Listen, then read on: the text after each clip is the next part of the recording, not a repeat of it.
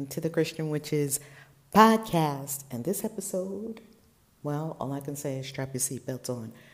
We have as our special guest, Icy the Medium, with her experience of sexual trauma and how she transformed it and went deep into the shadow to resolve these issues.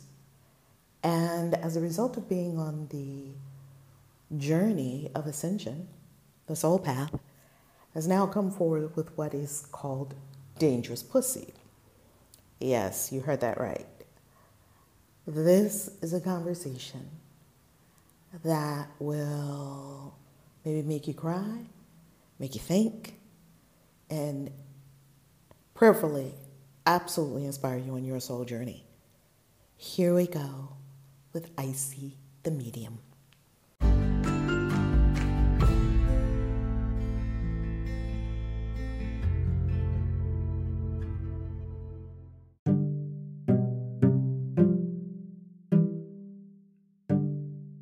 Good morning, you're on Sunday Inspiration in the Christian Witches Club on Clubhouse. I'm Reverend Valerie Love, also known as Kaisi, here for the ascension of humanity. That's it. There is no other goal. The goal is ascension. One word. And so this morning, we're going to have the opportunity to go into a deep dive conversation with Icy the Medium, also known as Icy Kendrick. We are recording for the Christian Witches podcast, and the podcast always drops on Sunday night at 8 p.m., which is the recording of Sunday Inspiration on our Clubhouse rooms. And also the podcast drops when we have interviews with people that are fascinating, that connect with Christian witches. And we also have podcast episodes that are the new moon and full moon. We do a new moon ritual and a full moon ritual in the Christian Witches Club each month on Clubhouse at 7 p.m. Eastern Time. Let's have a deep breath.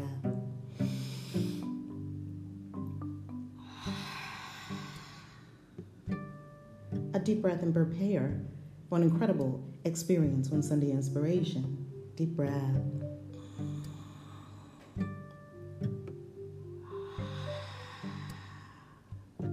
A deep breath and call to mind your vision.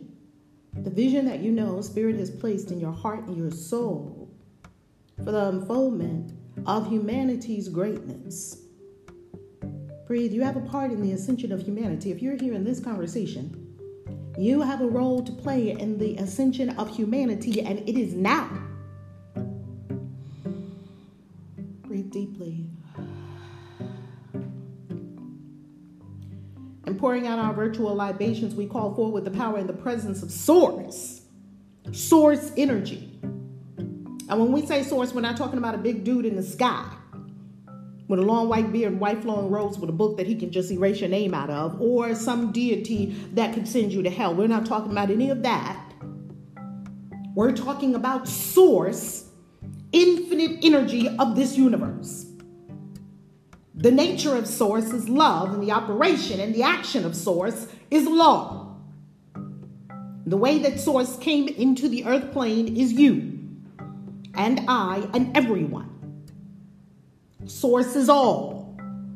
As the Gnostics say, Source is the entirety. Calling forth and giving honor to the entirety. Giving our attention, our love, our praise, our honor, our attention to the entirety. The all. The Alpha and the Omega. There are many words for this allness, this isness, and yet we know it is beyond words, beyond description. It simply is, and it is all. Breathing, we now call forward the presence of our ancestors, asking, beseeching their help. They've already been where we're going. They have an expanded view. And we give thanks in the presence of our ancestors. We call forward the ascended masters who teach us each night in their nightly schools. As we're dreaming, we're being carried off. Our soul is being carried off to the schools of ascended masters. So he beseeched the help of the ascended masters, Lord Krishna, Lord Christ, who is the ascended master of this movement known as Christian witches. We call forward Lord Kuan Yin, the Lady Kuan Yin, Lord Buddha. We call forward Arcturus. We call forward Saint Germain, the keeper of the Aquarian age, that we are now entering with great travail, leaving the Piscean age. We call forward all of the ascended masters who are here to help and lift us and guide us.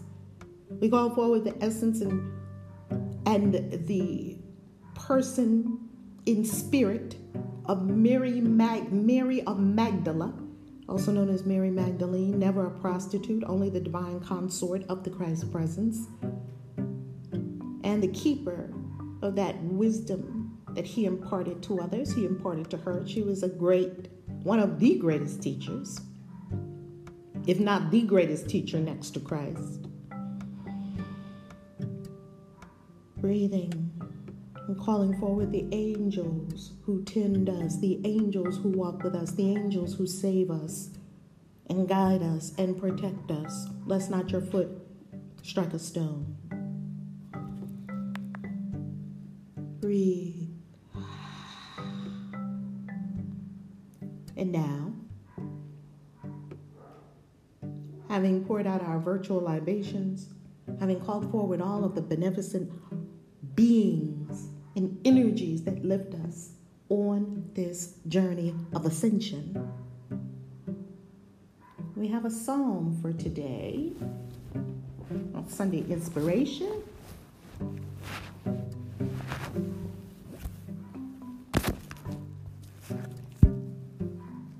Okay, that was weird. It closed up for a second. We have a psalm for today on Sunday Inspiration.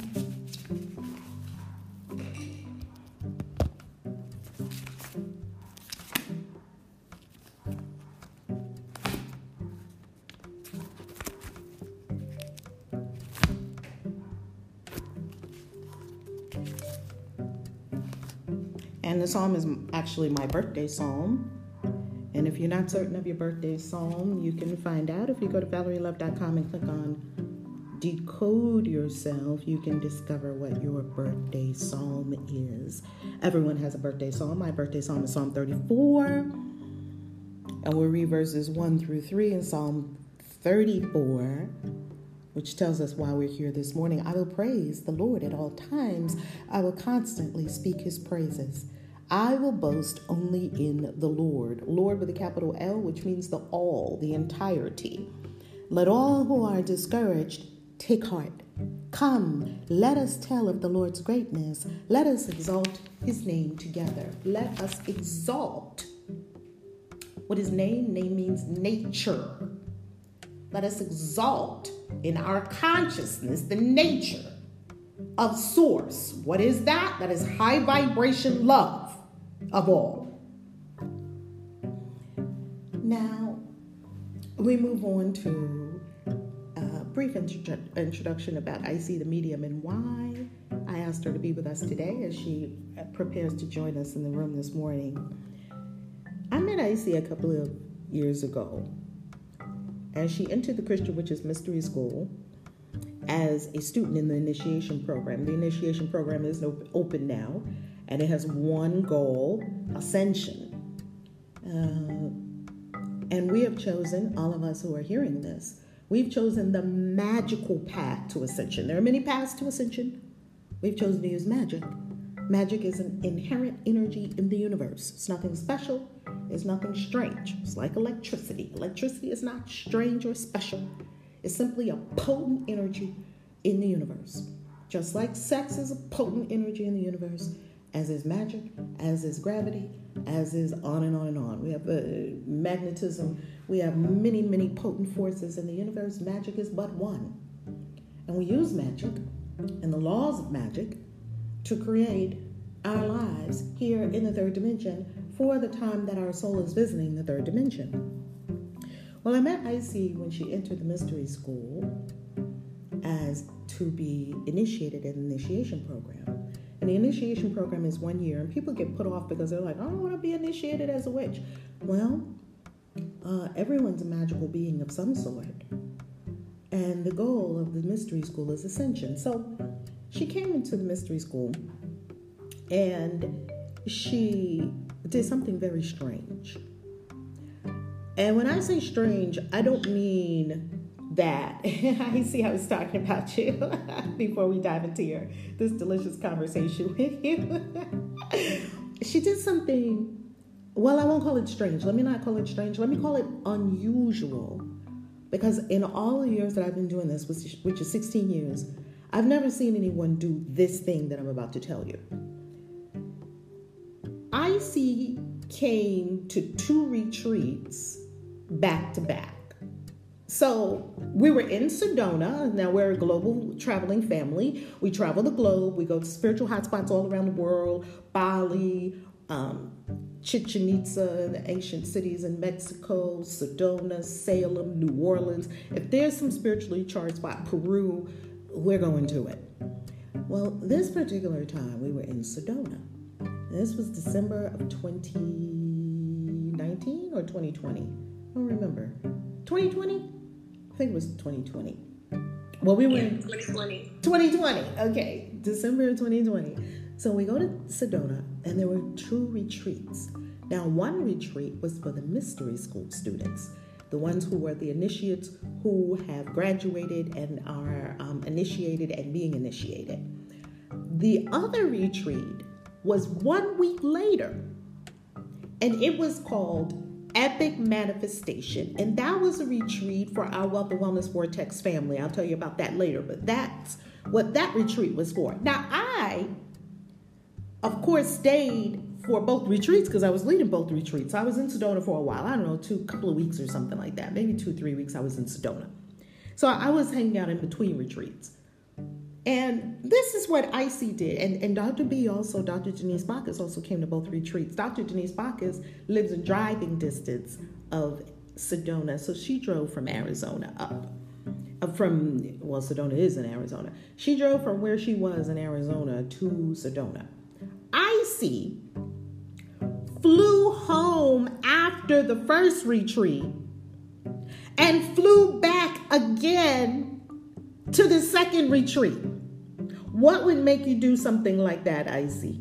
I've never seen anyone do that before back to back. And when you first got to the first retreat, you and I were in the airport for a while. And we got to spend a few hours talking. I was like, this lady is the real deal. What made you do that? I remember,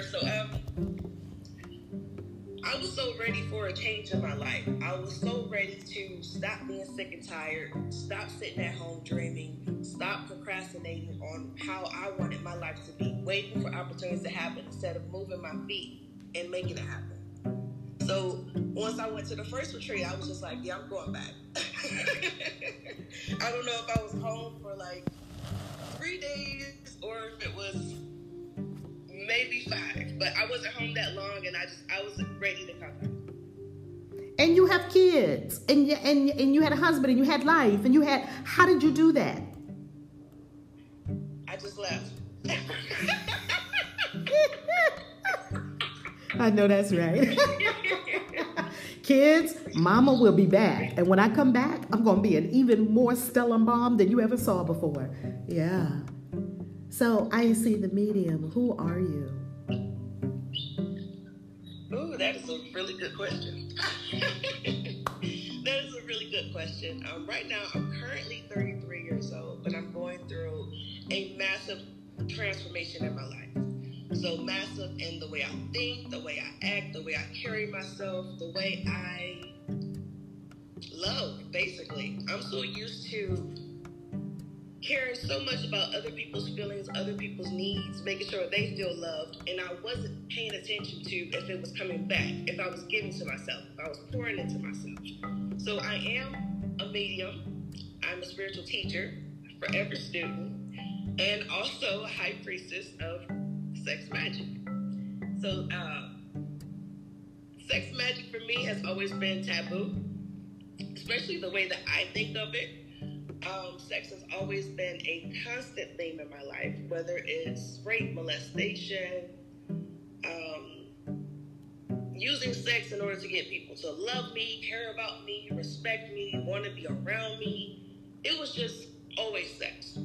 To the point where my own mother, I was a young teenager, and she got to a point where she started to like bring different men to my bedroom to have sex. So sex was always bizarrely around me.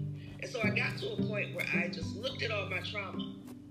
And this was through the mystery school, so the Christian Covenant of Christian Witches Mystery School. You took us on a journey of finding out exactly who we are, based on our Western astrology, Eastern astrology, angel magic, life path numbers, full-blown numerology, just getting to really know who we are. And so I began to ask these really deep questions that I didn't want to ask because I wanted to keep blaming everybody else. Well, I think that's a lot of us when we first start on the spiritual path. We don't want to accept 100% responsibility for everything in our world. No. And it really triggered me because as a young person, I always observed everybody. I watched my elders. If it was someone near me and I saw they had gray hair and wisdom, I'm sitting at their feet just listening to everything. And so one thing that I noticed also within my grandmother and my mother is that they both felt sexually repressed as women. They both felt like they had to fit this mold of, oh, well, if I dress too sexy, I'm not a good mother. Or if I'm not in the house with barefoot and pregnant all the time, I'm not a good mother. And so in my family, there's a constant history of women needing hysterectomies. Everybody hates being a woman. Don't nobody want to be controlled and ruled by a man. That is a powerful ancestral scar or wound in the sacral chakra, such that they removed their organs for giving birth. Yes. And it's been every generation. In fact, I hate to admit it, but I have also had a hysterectomy. This is what helped me to see and understand the history behind all the angry women in my family. There's a lot of angry women. We're all naturally hot-headed, hot-tempered, and then we all try to figure out a way to change ourselves or become less powerful because we're so in love. I watched both my grandmother and my mother cry, feel depressed, feel suicidal, say they want to kill themselves because another man wouldn't let them be themselves. And I said, not me. Not me and not my daughter. It's not going to happen. So I'm a military wife. I've been a Navy wife for about 14 years, or this is the 14th year. I have 4 children. I have a 15-year-old daughter, my only daughter, who has been like my biggest supporter, biggest motivator. And I have 3 boys, 12, 9, and 8. So when I went to Sedona the first time, I came back, and I must have been so lit up, so excited, so happy. As soon as I got back, I found out my husband had been hitting them streets, looking for somebody to pay for sex because he had the opportunities to have somebody different. And to me, that was so shocking because I met him when I was 15. So altogether, we've been together for 18 years. So I get back from Sedona, I'm excited, I'm happy, and then the next thing I know, what the hell? How is it? We get married and we move away for 13 years. And as soon as we move back to our hometown where we have all the support in the world, so I raised my 4 children with no help. No friends, no family, just me. Constantly giving, to the point my body collapsed. Broke down, I needed a 5-in-1 surgery, hysterectomy, endometriosis, adenomyosis, just all these angry feelings and emotions about being a woman. So when I got back and I found all this out, I was devastated. It broke my heart. It made me question if I ever should have left in the first place because the entire 13 years of being a military wife, my kids didn't go visit nobody. We didn't go on no trips. I didn't do anything for myself. Everybody asked me, I said, what are your hobbies? I don't know, cooking and cleaning. That's what I do. Those were my hobbies. But when I got back, I was so devastated and hurt. My daughter came into the room and she was just like, Mom, I need you to do this for me. And I was like, what? She was like, don't cancel your trip. Do this for me. I need to see a different part of you. Woo! Preach! Whoa, out of the mouth of babes. Go on. I had to pause because I'm kind of getting emotional. I like that. It's so profound. Yeah. It just reached my heart. Like, I remember watching my mother, sad, depressed, thinking of killing themselves. I think I heard my grandmother say one time, I should just drink all that damn bleach and just get out of here. Because somebody else wouldn't let them be who they were. And my daughter said, Mom, you're my role model. I need you to do this. I need to see you be happy. I need to see you be successful. I need to see you own who you are so I can be who I am. And I just broke down, and I think I called you, Reverend Valerie, and I was like, I don't know if I'm going. And you was like, okay, I'll see you when you get here. And I was like, wait, did she hear me? Did she hear what I said? I said I wasn't going, Rev. If I had a nickel for every time I've heard that, because the resistance comes up right when you're getting ready to walk out the door. That's when it all hits you. I'd be like, oh, no, you're going to be there, beloved. And don't tell me nothing else. And if you're not there, at least be truthful with yourself and tell yourself what it really is. It was your fear, nothing else. At least own it. Yeah? Continue. And I do have to just give a quick apology because I am such a very, usually I'm really private about my heart. My heart is way more vulnerable than I really allow people to see. So I'm very private about that. But I was just such I want to say a crossroads, because it was just like, am I going to go back to being who I was, sad, sick, depressed, angry? Basically, I became a type of abuser based on my own abuse, which, thank you, Tinny, I didn't know that. You taught me. Don't you love our community? I mean, my God. Holy mirrors, right? And Tracy was there. I see Tracy in the room. Hey, Tracy. Yes. As a matter of fact, everyone who's followed by the speakers in the room has been to the retreats. Isn't that's a very interesting dynamic. Tracy was there at the Epic Manifestation Sedona retreat. Continue. Okay, so after I talked to you, I was just like, okay, I hurt my daughter. I hurt my mentor.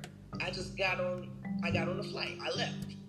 And so that's when it led up to us having that moment at the medicine wheel at Peace Park, because I'm watching everybody go into the medicine wheel and praying, and they're stopping at all 4 points and they're doing their sacred thing. And all I'm thinking about as I'm watching is, all hell has broken loose in my life. Like, all hell. Like, what is this?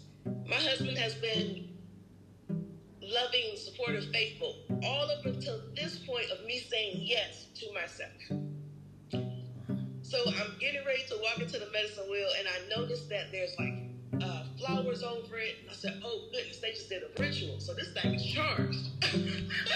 It was absolutely charged, because the natives who created that medicine wheel is sacred land, right? And it's on sacred land already, anyway. And it's in Sedona, and it's on a mountain.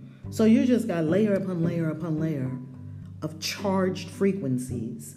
And then they just did a ritual. So you know the energy was still there. And continue.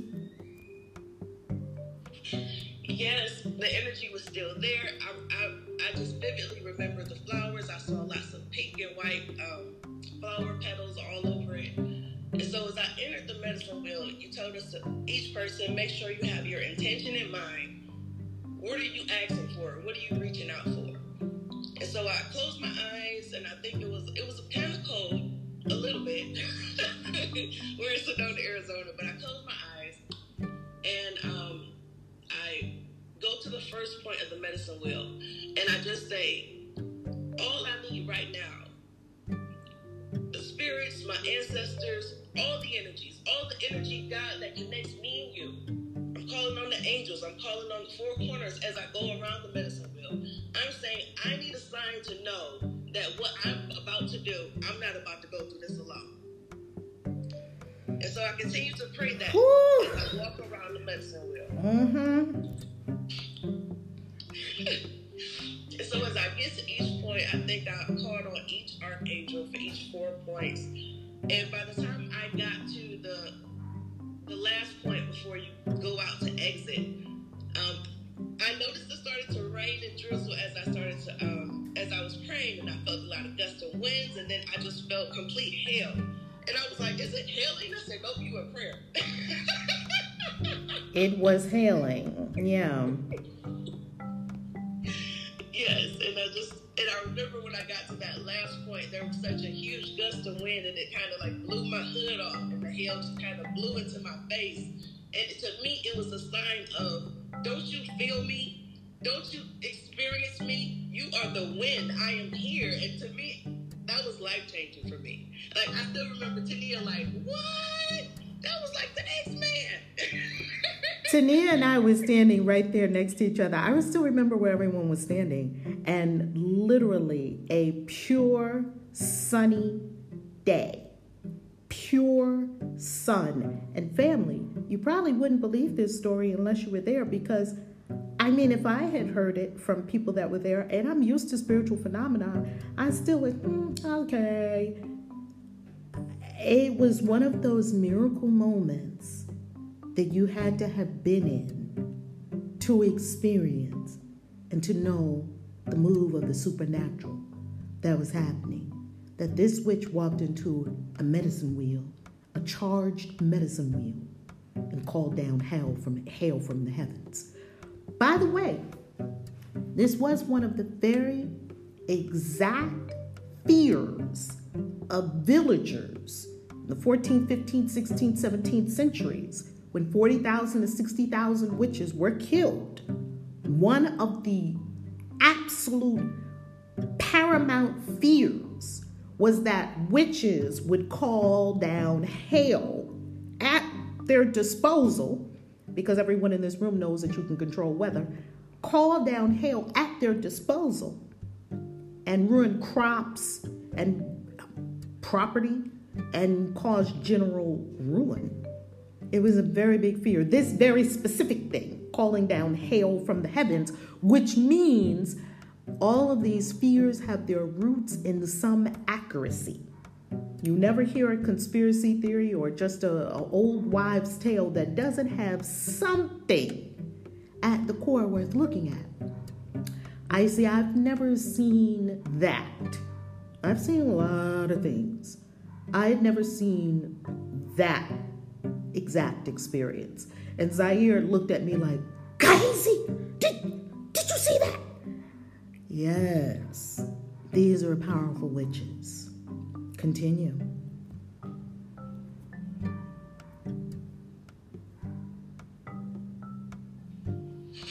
Yes, so after the medicine wheel, part of being in the Christian covenant of Christian Witches Mystery School is the fact there's 2 requirements.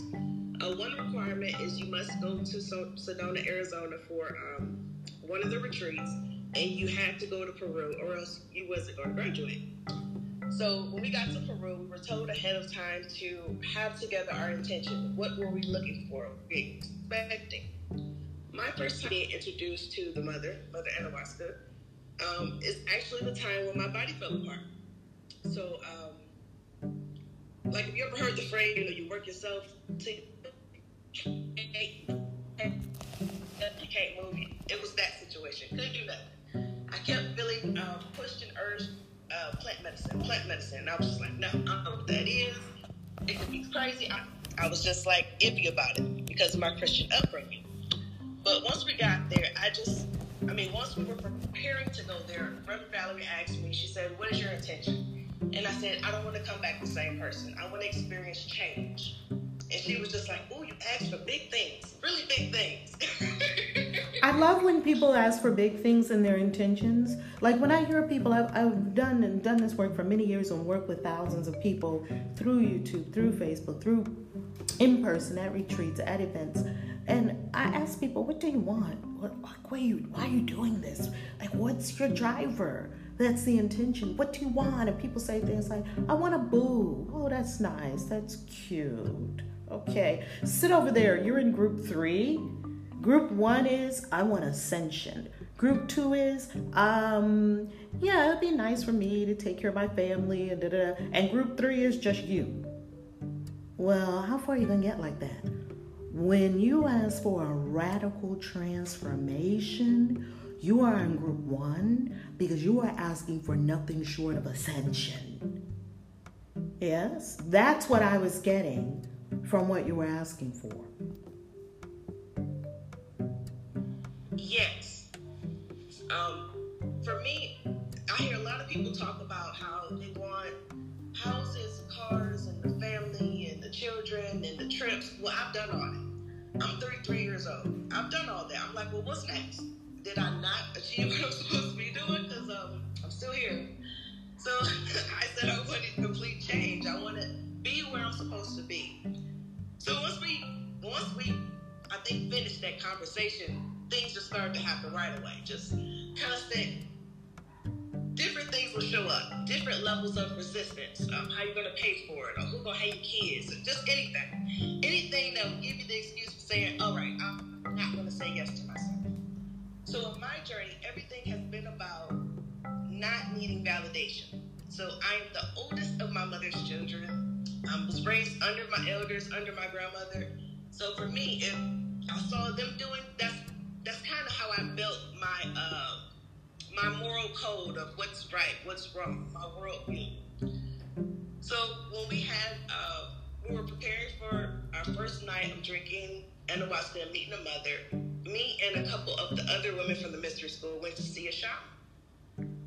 And so the shaman was basically, meeting us one-on-one, preparing us for what we were going to do that day, to give us any extra information going into it.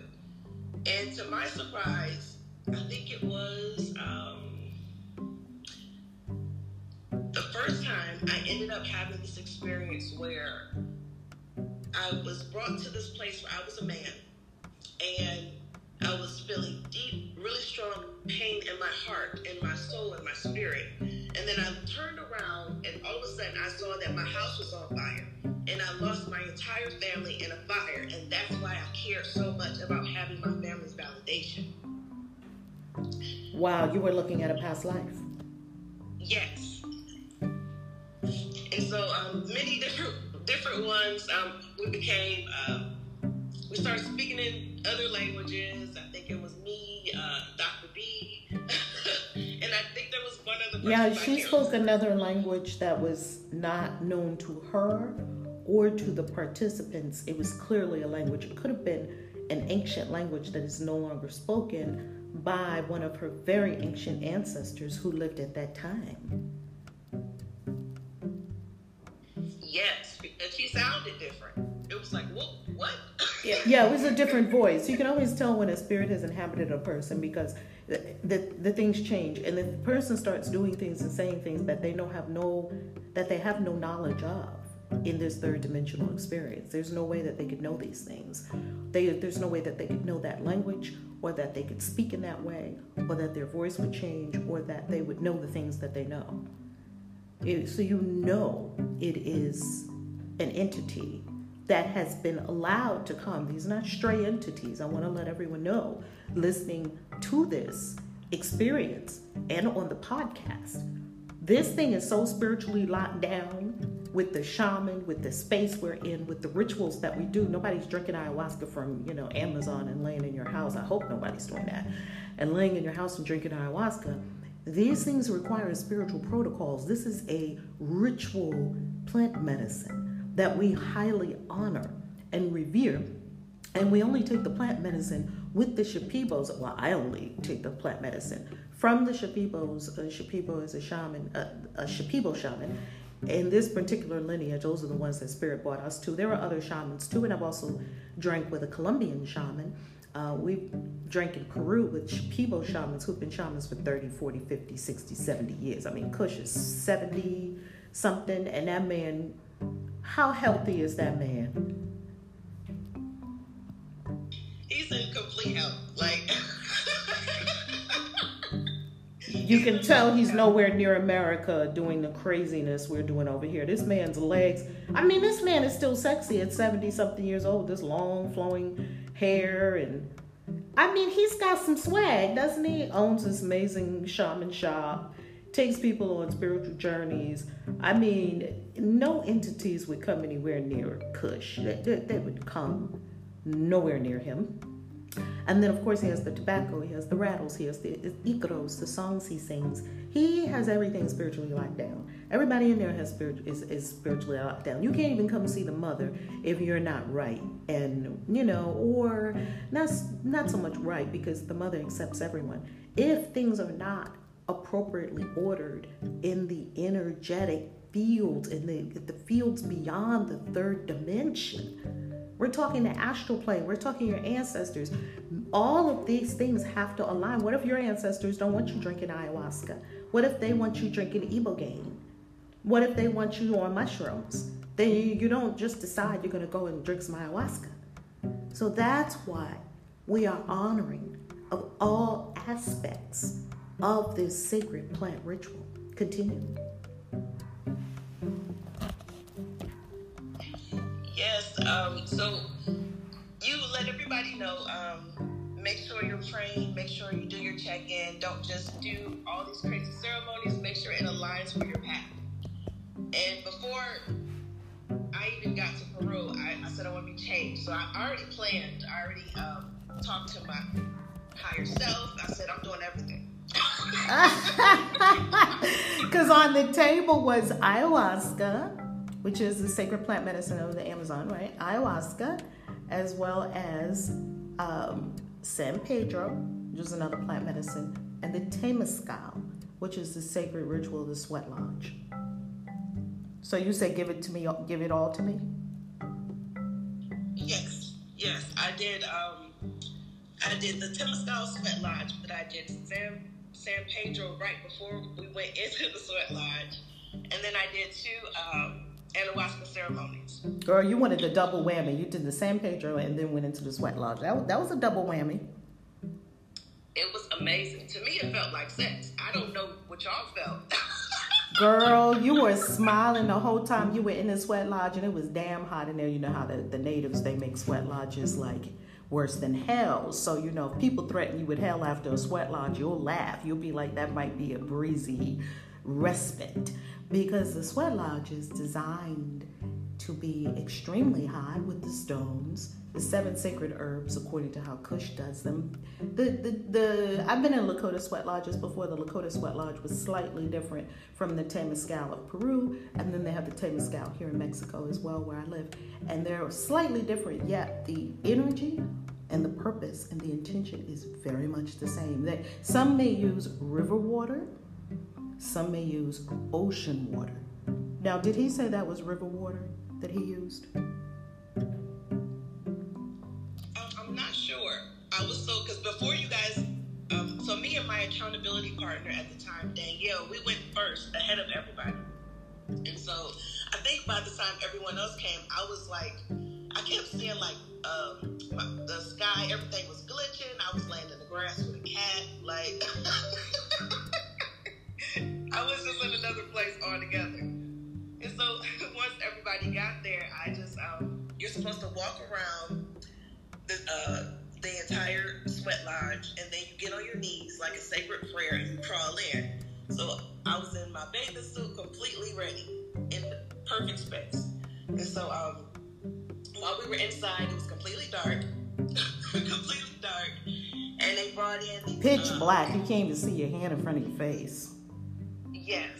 And they brought in these 7 large stones, and they were burning sacred herbs on top of the stones. And we were like sitting on top of Mother Earth, so there was like fresh eucalyptus leaves like all over the ground. And so I'm in there, and before I'd even start paying attention to anybody else, I'm picking up eucalyptus leaves and I'm rubbing it on my skin and I'm stuffing it in my bra. Those fresh eucalyptus leaves were heaven. It's like the equivalent to roses when you lay the rose petals all over. If you want to lure a witch, just lay the herbs all over. So he had all those eucalyptus leaves like a bed. It was like you were walking on a bed of deliciousness. And the aroma, he just goes to the tree, just plucks the eucalyptus, of course, with their permission, and he had it everywhere. It was heavenly. Yes, and we did like a lot of different chanting. And I think someone said they saw the spirit of a wolf running around us. To me, it just completely felt like sex. Like I felt extremely horny, turned on. I couldn't see no much, but the hotter it got to me, 4 hours went by too fast. We were in there for hours, and I see you were smiling, and you were right up on the hot stones. You were smiling. You looked like you were in heaven. Like Icy went somewhere. She is like heaven. That's what ecstasy. That's what it appeared from when I glanced at you when they opened the flap in between for people who are panicked to run out. Every so often you get people who are panicked who need to run out because the Temescal almost feels like, it's supposed to feel like, how do I want to say this? It's scaring you out of your natural mind. That's what all these spiritual experiences are doing. That's supposed to happen. It's supposed to take you into altered states of consciousness. So when you feel yourself leaving, it can be very frightening. And I love doing this. This is what I do. I take people out of their minds all the time, and we go places where you just have these mind-blowing experiences. And in that Temescal, when they open the flap, every so often to bring more hot stones in, it's like 3 or 4 rounds, right? They have rounds of it. When they open the flap, you can go out if you like. You can even go out and not come back in. I mean, this is all voluntary. Nobody's making you do anything. You're doing it because you want it. And when you open the flap, and you can see people, because you can't see anyone while you're supposed to be in your own world. When they opened the flap and I looked across at Icy was in heaven. Yes, and once everything was over with the Sweat Lodge, they had like a lot of fresh fruit laid out, and I didn't want to get dressed.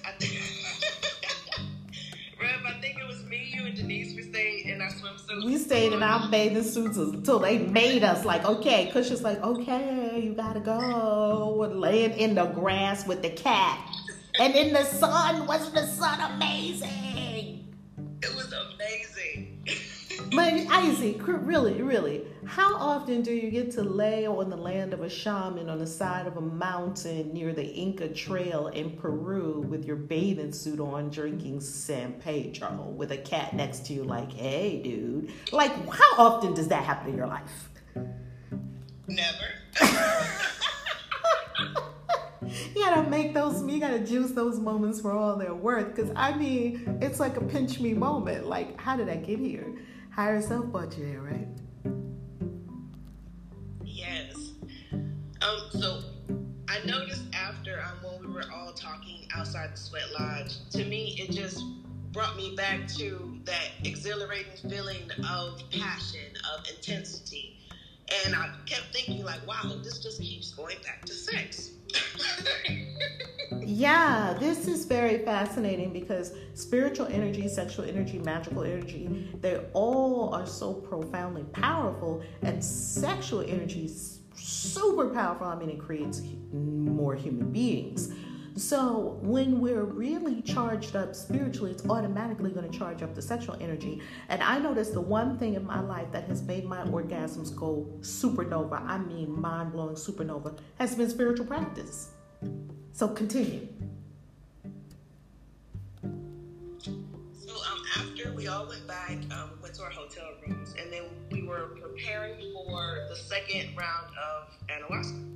So everybody didn't go the second time. It was just a select few. Most of the people who went back, they didn't feel their experience the first time was strong enough. It felt like they were warring or fighting with it. In fact, I even felt that way at first was the first person to throw up. All good. You know, everybody's sitting around drinking ayahuasca and you have your bucket right next to you. You know somebody's going to go, bleh! You know, it's just wait, 5, 4, 3, 2, 1. Yes.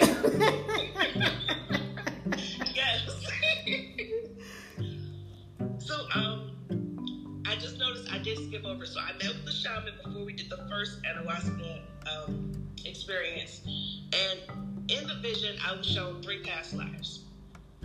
I was shown that I was a beautiful bird that loved the red and was always flying around the jungle. And what was so interesting about the way this particular shaman did the readings is she pretty much just she put something on my hand, she had me smell it, and then she told me to tell her everything I was seeing and experiencing instead of her telling me, which I thought was bananas. It's very reverse of how we do it in the United States, yes? Yes, completely. And so I saw myself, I had 2 guides. It was a jaguar, there was a Native American man, which in my family, a lot of people know that passed my great-great-grandfather. Most of them are all Native. So that wasn't strange to me. So he was there, he was walking extremely slow, but he wanted me to follow him. And so he led me inside this house of this medicine woman.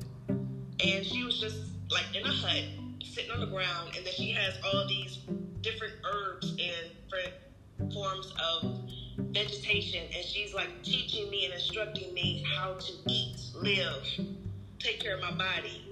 But I couldn't hear her, and I was like, why can't I hear her? I don't understand. I'm seeing her, I'm in her house. And so the shaman told me, keep going. So we left the house, and then all of a sudden I was somebody else completely. I was a different ethnicity, I had on a lot of different makeup, and I was a sex worker. Oh, wow. Very fascinating. In what time period was this? Was this medieval times? Was this ancient times? Was it a village? Was it modern times somewhat? It went from being very ancient, village-like, to completely, I guess modern, but I was born in a foreign country, so somewhere in Japan or Hong Kong, something like that. Okay, yes, understood. Continue. So while I was there, I kept noticing how vibrant my makeup was, how the different colors, purples and reds, and they just felt extremely important to me. So you were kind of like a geisha girl or something like that? Yes. That kind of that's what's coming to mind as you're describing this.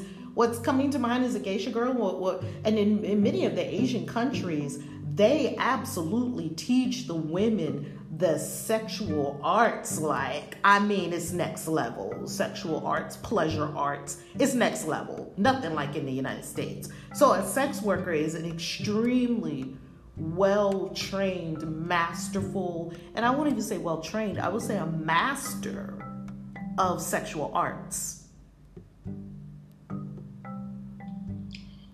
Yes. What I noticed that was so different about this lifetime in this vision, shamanic vision, is that I wasn't walking the streets, I wasn't getting into strange cars. There were men just coming to me, paying me, and me having fun and enjoying it. And I actually died in that lifetime because the boyfriend I had at the time wanted me to quit, but I loved what I was doing. I loved the fun, I loved the freedom, I loved having my own money, so I wasn't going to stop, and he killed me. That's how I died in that life. Very fascinating.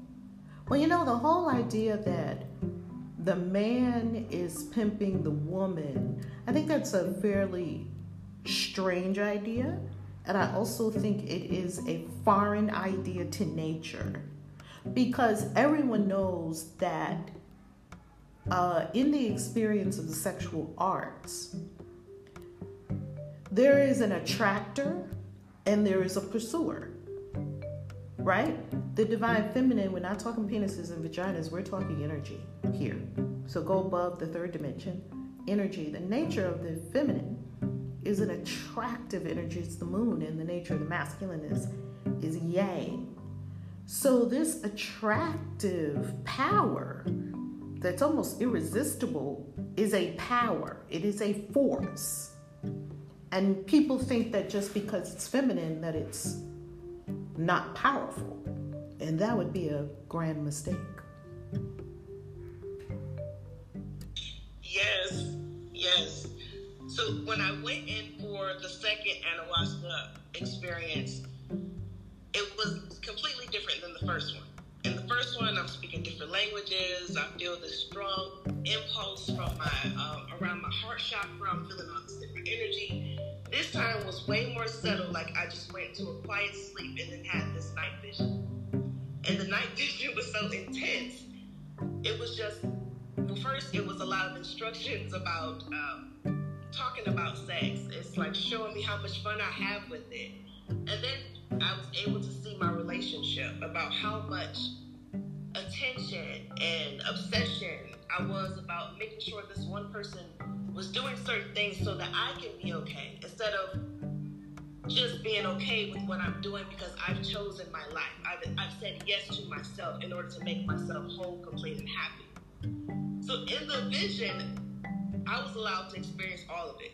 The heartbreak, the pain, the devastation, the why are you doing this to me? I was allowed to experience the whole nine in full force, only to be told, you don't have to live like that. You don't have to see yourself doing that. And then I saw this woman, and she was like if you've seen Doja Cat's video, So High, how she's like blue all over and mystical, that's what she looked like to me. And she's just like talking to me like, what are you doing? You don't have to do this. This is crazy. You're not happy. We're not happy. What are you doing? And so just everything led me to the point where I realized most of the things in my life have always been surrounded about sex. It's always been surrounded around trauma, feeling taken advantage of, being raped multiple times, being gang raped at the age of 12, being openly, publicly shamed, humiliated, and accused of being a whore, a slut. Even when I knew nothing about it, openly, everywhere I went, like, I was the type of person where, you know how you're just going about your day, you randomly look at the clock? I will always notice 3:04. Well. The universe, you gonna give me a hoe. Well. And not in the derogatory terms that we would consider the word hoe, right?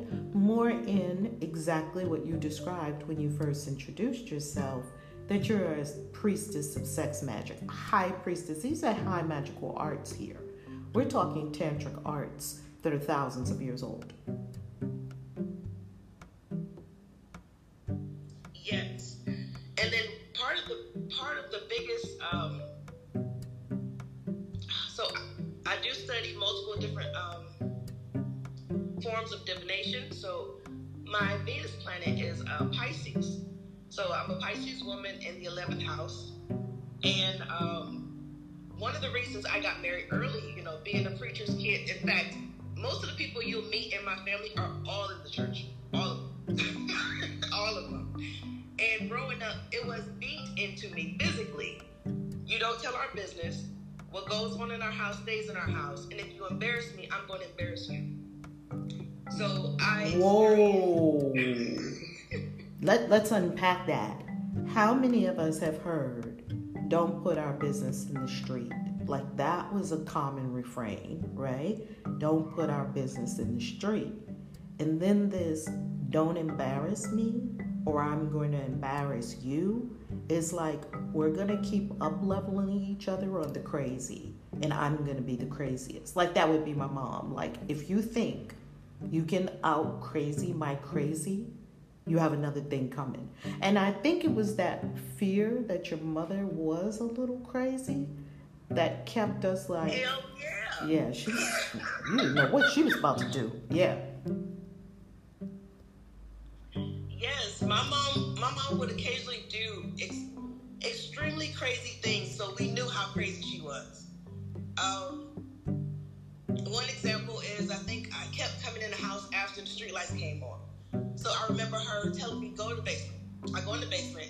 I go inside the wine cellar. She takes a knife to my throat. And she says, if you come in the house after dark again, I'm going to fucking kill you. And then she cut me a little bit. Oh, wow. So, Okay, that would be was that effective? Did it work? No. But Oh, okay. it did scare the hell out of me. It was very scary. I mean, these are traumatizing experiences. I remember someone that was a good friend of mine. We grew up in Harlem, and our mothers were a little crazy too. And her mother caught her smoking one day, and she said, "Oh, you think you want to smoke?" And she was like, just playing around with cigarettes. It was a big deal when I was growing up. You got a cigarette, like, wow, right? Do you know that her mother said, "Don't worry, I got something for you." Went to the store, came back with an entire pack of cigarettes and said, "You're going to smoke the whole thing." She was like, "Wait, what? Go ahead. You want to smoke? Smoke." And do you know that her mother made her smoke an entire pack of cigarettes?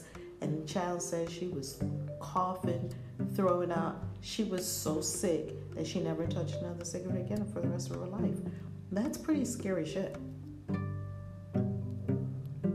Yes.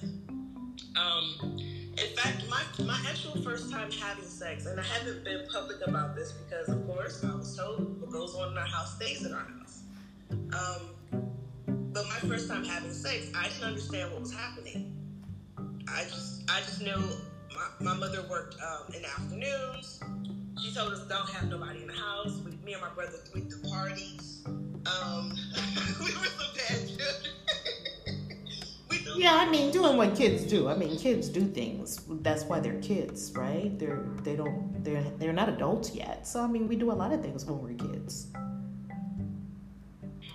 Yes. So one particular day, an older boy, he was around 17 years old, knocked on the door, said he just wanted to hang out with me and my brother.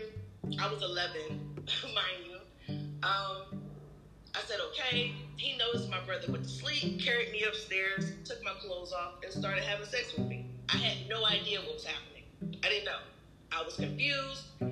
He was embarrassed because he said usually he's better at sex, and I'm like, what's sex? All these different things happening. What an introduction to the sacred art of sexuality. That's a pretty unloving introduction to the sacred art of sexuality.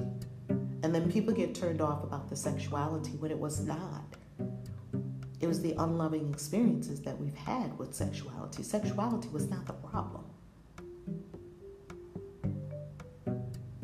Yes. And one thing we constantly heard consistently over the entire year of being in the mystery school was that if you're terrified of doing something, you should face it. Don't run from it, face it. And one thing that I have never actually done was face my entire family. So recently I decided, I was talking to my brother. My brother had ended up having a very different path. I'm not going to put his story out there. I'll let him do that. But we lost contact for about maybe 5 or 6 years. He was missing. No one's talked to him. No one's seen him. And then through the mystery school and the things that I've been able to do, he found me. And so we got to talking, and we were just thinking about our childhood. And he was just like, I've been in therapy, and all these things happen. We really got to work through these different issues. And so I'm like, well, yeah, I've been doing that. I've been doing a lot of shadow work. In fact, Reverend Valerie introduced me to, and I always have to prepare myself to say it, but it's existential kink. Am I saying it right? Yes. Carolyn Elliott. Yes, Dr. Carolyn Elliott, An Incredible Witch. What an incredible book. Continue. Yeah. Yes, I learned so much about myself through this kinky sexual approach to discovering your shadow. So she talks about why we allow ourselves to keep experiencing the same pain, what it does for us, different exercises you can do to work through the fear or the trauma of that pain. So I do talk about this in the book, Dangerous Pussy. But before you go into that, can you tell us what dangerous pussy means and where did it come from? Dangerous Pussy, it is, for me, it's a powerful, magical woman who's been able to take everything that she's gone through, tears, stress, frustration, abandonment, neglect, every experience that she's gone through, and educate herself, heal through it, work through the trauma, own and accept all of her experiences to truly find the purpose that she's here for. So through Dangerous Pussy, I put together this program to help other people find their power the same way that I have. And the name actually came while we were in Peru. When you said it in Peru, what happened? We were all sitting there because, of course, we unpacked the experiences. When you go to ayahuasca experiences with us, when you go on retreats with us, we give you the opportunity to unfold your soul and unpack the things that you're experiencing. That's why you want to go with a Sherpa or with a spiritual community or with someone who's already done this and who is initiated in the magical arts and sciences and can support you in unpacking what just happened. Because a lot of things happen that are inexplicable, and probably have never happened to you before or in you before. And so we have these sessions where everyone gets to unpack that stuff. And when we were in one of those sessions, and you said Dangerous Pussy, and what happened? So I was scared to say it because you said, so every time we were there, especially while we were on Clubhouse, everybody would shuffle and pull a tarot card for themselves to have, their personal guided wisdom, and then we had a collective card together. So I kept drawing cards that would say, my career is about to change. You're going to have a lot of fun. I was like, wait, what's about to happen? And so through the second ayahuasca experience, I received all this instruction about how to set it up, about my process, about my journey. And just so everybody knows, if you join the mystery school, you must be serious. I found that it really challenged my commitment, my priority of self, and how bad I truly wanted it. So you must be serious because you're going to have challenges. You're going to have resistance. You're going to have something telling you you're not good enough. You're not worthy enough. You're taken away from other people and other things when you're putting too much energy into yourself. And that's bullshit. Overall, it's bullshit. It's total bullshit. It's total bullshit. Yet we have eaten it for so long because we're in a matrix, also known as Babylon. And the matrix, it wants nothing more than your energy. It needs your energy to live. And so it will, I heard someone call it the snake bite. They want you to take a snake bite. They want you to get a job. They want to school you in a government-run facility. They want you to eat the food that they poisoned with certain additives. They want you to be on a device all day. They want you to be distracted. All of this so that you will not be in your power and direct your energy as a god the way you choose to direct your energy. Now, if you stay scattered, well, they can just suck all your energy straight from you because they need energy. The matrix needs energy. And if the 8 billion people on the planet decide to be gods, the whole game's over. Right? That's right. And so we were sitting there, and, by the fireplace, and we were just like, okay, I said, what would you call this program? And I was like, I don't know. And he was like, yes, you do, because higher self is what you all the time. People love to say, I don't know, but it's like, well, ask the knower. You know how we say, I don't need to know, I know the knower. How about we ask the knower? What is it? And so I closed my eyes and I asked higher self, and I immediately heard Dangerous Pussy. And I thought to myself, first I thought, oh, hell no. Woo!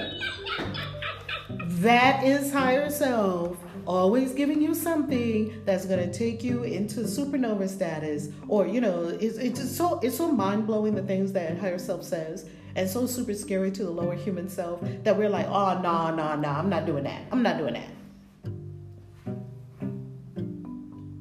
Yes. And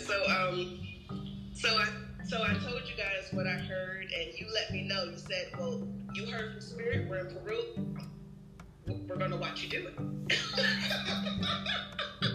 Girl, that is it, because we were in a no-lie zone. You can't even breathe, so you know you ain't going to make up a lie. That's right.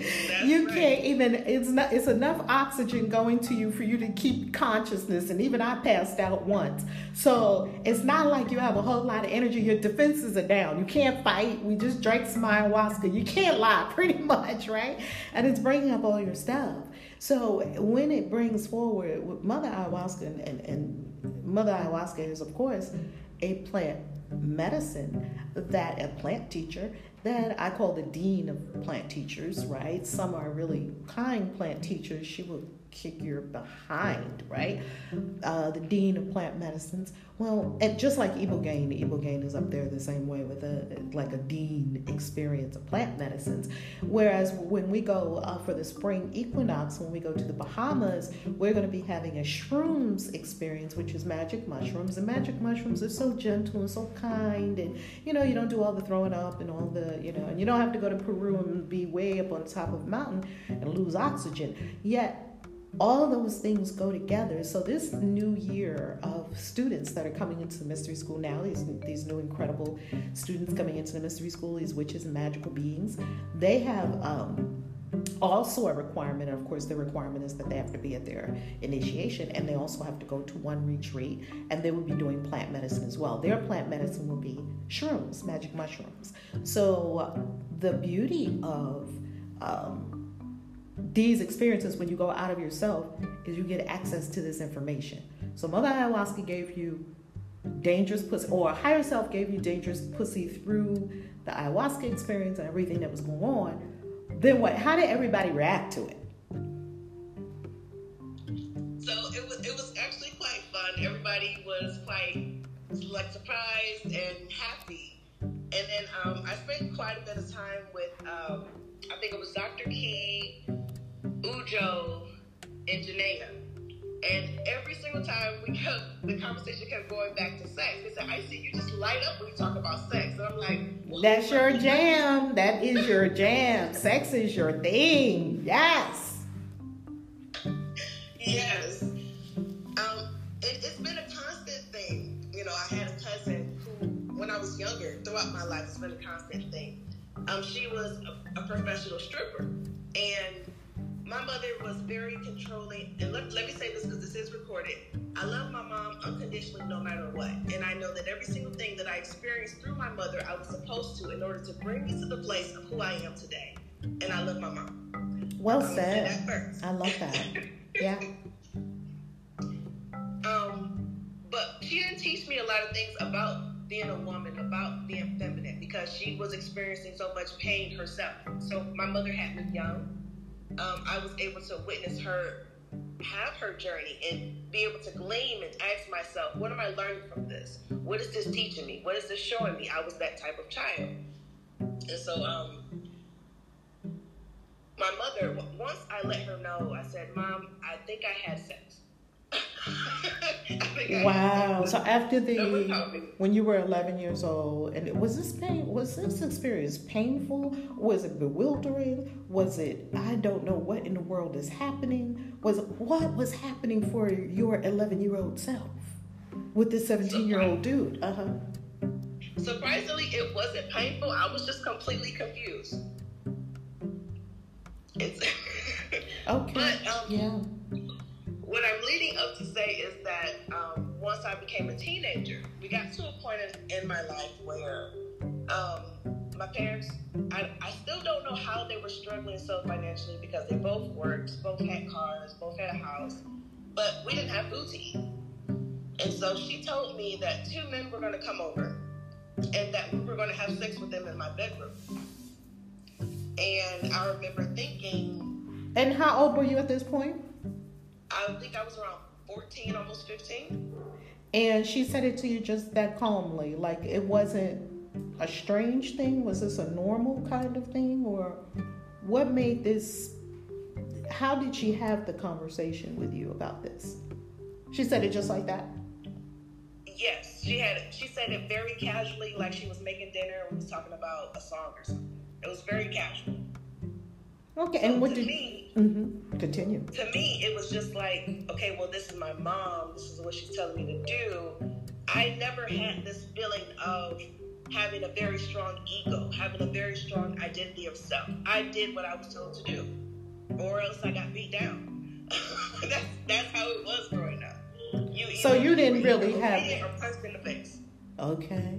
So you didn't have any objection to it, because the way she put it to you was like eating a snack, like eat your snack. Sex this man. Yes. Okay. Yes. Okay.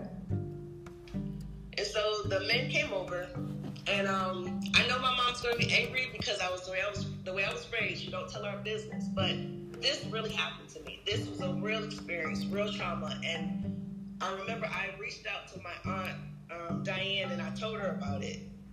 I was an adult when I told her about it, but she asked me. She said, "You didn't think it was wrong or strange? Like you didn't think to tell anybody?" And I said, "No." Like, my mother had traumatized me to the point where if I didn't do what she said, I expected to get beat up. To the point where I remember I was 10 years old, and she told me that if I didn't worship and love Jesus, she was going to keep punching me. That's how I was raised. So when my aunt asked me that question, like, you didn't think it was strange? Like, your mom's bringing men to your bedroom to have sex with them. She's telling you to have sex with the men. She's having sex in front of you. No, to me, it was normal. And that would not be strange, because when you go into many households of people that have experienced these kinds of things, they don't know that what they're growing up with is strange or out of the norm until they see that other people don't have those experiences. And until you get older and you start to see, I mean, we can't expect innocent children to understand the world and how they're supposed to be reared. We can't expect children to understand that. So all you knew was what had occurred in your household. And if you don't do, she ruled with an iron fist. If you don't do what she said, then beat down. Yes. In fact, sometimes I joke to myself, like I kind of spoke my sister into existence. I have a sister who is 16 years old. I'm 33. And every time I would show up at school, whether it was middle school or high school, I would have black eyes, busted blood vessels in my eyes, scratches all over my face. I made up this lie that my sister attacked me, and that's where it came from. So now I have a little sister. But wow, that's a powerful message. Nobody said anything. That's a powerful magical act. And you know, many years ago, they didn't really say a whole lot when they saw kids in school. They would try to help kids out and whatnot, until it really came on the radar screen. Hey, we need to step up and really offer support to people if you see children coming to school like that. And as a matter of fact, they say that's where a lot of things are revealed, like neglect and even kids needing glasses. A lot of times that's revealed in school when they start trying to read, or some other experience. And I'm not saying it's school, I'm saying it's community. Because in the village, now the equivalent to that from where I'm from is the village, right, in Africa. The village is the community around you is an added layer of protection if the community is based on universal laws and principles, not if the community is warped and they're all abusers, you know, and a community of abusers would just be more abuse. So I can get what you're saying, that you would not have known that some of these things, other than the inner knowing, was there something inside you saying, Honestly, no. I think for me, it was mainly like, well, let me back up. So around the time I was around my cousin, who was a professional stripper, she would share with me, you know, oh, your body's so nice. I didn't know what she was talking about. Your body's so nice. You should try on some of these clothes. She would tell me the stories about how her and her friends would get raped and everything. And during that time, I think it was a solid 6 months, I had no idea where my mother or father was. They both got to a point in their journeys where they both just left for 6 months. And it was just me and my brother at my aunt's house. So. And your aunt was the caretaker for you and your brother at that time? Okay. Yes. And so I did learn later, my mother, she went by the name Queen Bee all the time. She's Queen Bee. She's Queen Bee, very fabulous woman, very strong, solid woman, but scary woman. Scary as hell. She's not that tall, but she's scary. I actually learned that a lot of the trauma that I experienced from my mother was her trying to cope, understand, and handle her own trauma. So at around the time where she basically told me I was going to have sex with these two men who were going to come to my room, which I later learned were Detroit police officers. She lied to them about my age. That wouldn't be surprising, because if you saw the Netflix special about the priest that was raping the girls in school, which is just a common experience of priests raping girls and boys, that the priest was so highly connected that he was paying, of course, he was somehow paying off the police department, and that the police would come and have sex. This priest would set it up in this all-girls school for the police officers to come have sex with the girls as well. He would set it up. The priest was sort of like, not only was he abusing the girls, he was also pimping them. So we're not saying this to say that all police are like that, because I'm sure the majority of police would not have gone for something like that and probably would have shut it down. There are some that they depicted it as well in the show. There are some that were also involved in that. So I understand. I mean, this is not the first time I've heard of something like that, I guess I'm saying. Yes, she actually told them that I was 18, but because my body had developed the way that it did, I guess they believed her. And my question is, even if they believed her or not, wonder what two grown men were doing. What was the story on their end? That they were coming to somebody's house to have sex with their daughter. Even if the daughter was 18, and even if it wasn't illegal, what were they thinking in their mind was going on? Do you have any idea, or not really? Not really, because this is actually the first time I've been public about it. So I not really, I haven't put that much thought into it. I just know that it happened. I was told to be quiet about it, and I think after everything was over, I remember me and her walking to the store to buy food for the house. That was it. So never talked about it again.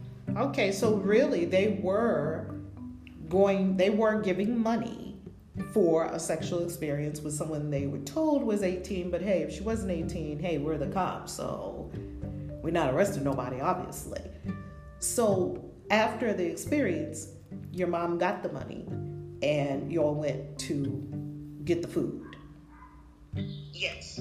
You know what this reminds me of as well? I've been to India, and in India, this is one of the reasons why I love traveling the globe, and I love listening to all different kinds of people's experiences, because then you start to understand that we're a family, a human family, and we have many of the same experiences, and we're never alone. In India, something very similar to this is happening, that the poverty, the poorest of the poor, sell the girls into the brothel, what we would call a brothel over here, sell the girls into brothels so that the family can eat, so that the family can even survive.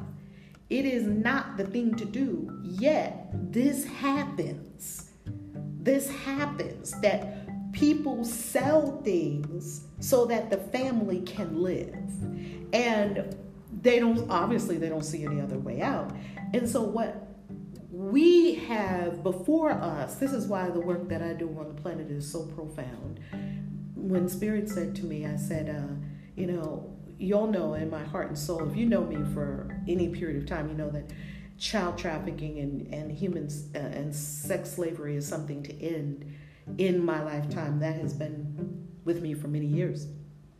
And I asked how to end something like this. And Spirit, the angels gave me the answer many years ago, and that's what I stuck with. I stuck with the answer that the angels gave me. He said it's because women are walking around, not just women, many of us, women, men, sisters, brothers, and others, are walking around with hurt little children inside of us. Therefore, our collective consciousness is outpicturing hurt children. Well, how do we solve this, angels? How do we heal it? How do we end it? By healing the same thing that is for everything. Go within. We don't end it by taking a picket sign to the streets. Now, there are people that do that. And there are wonderful people that also help people in experiences of child trafficking, human trafficking, and people who take, supplies to people who are sex workers and that help and support people.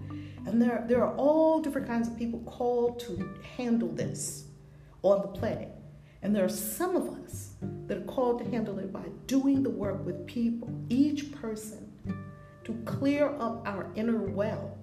And I see you clearing up your inner well might have saved 5, 10, 1,000 girls from being sold into a brothel. We don't know energetically what it's doing. We do know that we live in a pool of consciousness, and that when you heal, I'm never healed alone. When you heal something, you clear it. You cleared it for all of us on some level. Yes? Yes. I've never looked at it like that, but yeah. I just know that for so long, I always felt like if I said something, I would be hurting my mom, betraying my mom. My mom would go to jail. I couldn't say anything. And there were moments in her life where she felt extreme guilt. And so she would take me to a therapist, but I knew if I said anything, something would happen to my mom. So I just never said anything. But yes, I've never looked at it like that. Thank you. For sure.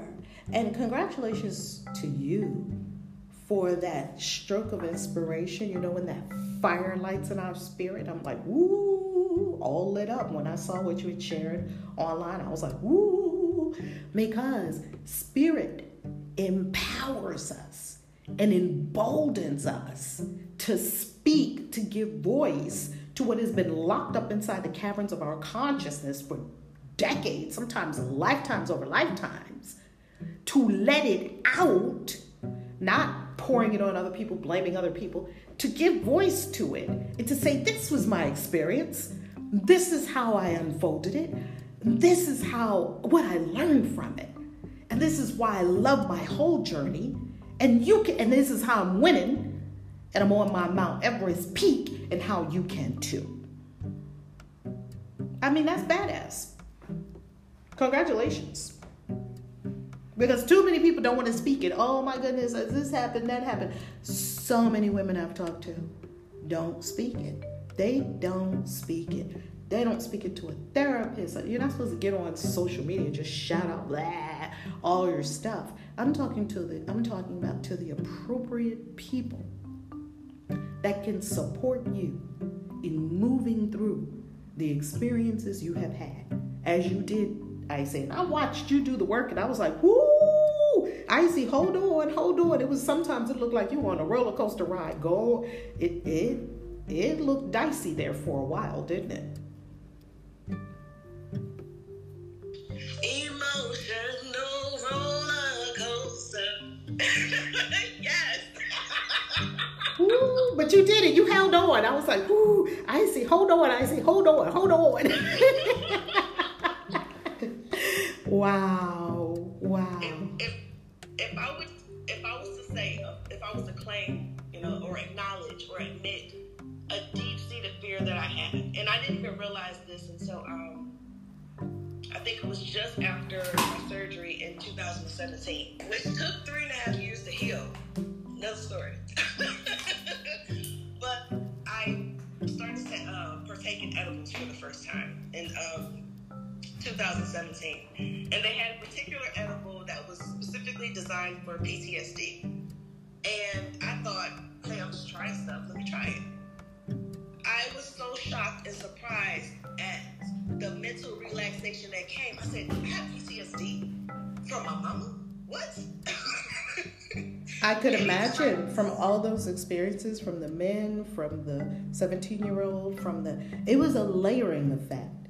Yes, that these things that we experience in childhood and growing up, it's not just one thing. This was multiple things that your energetic body had to process. Yes. Yes. And it led to, like, I've gone through everything where I thought I was crazy. I checked myself in the psych ward.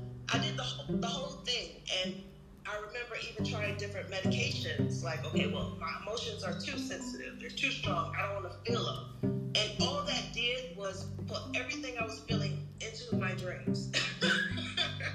So I actually started having like these weird nightmares where my mother was just chasing me around a room. Like not hitting me or hurting me, just chasing me.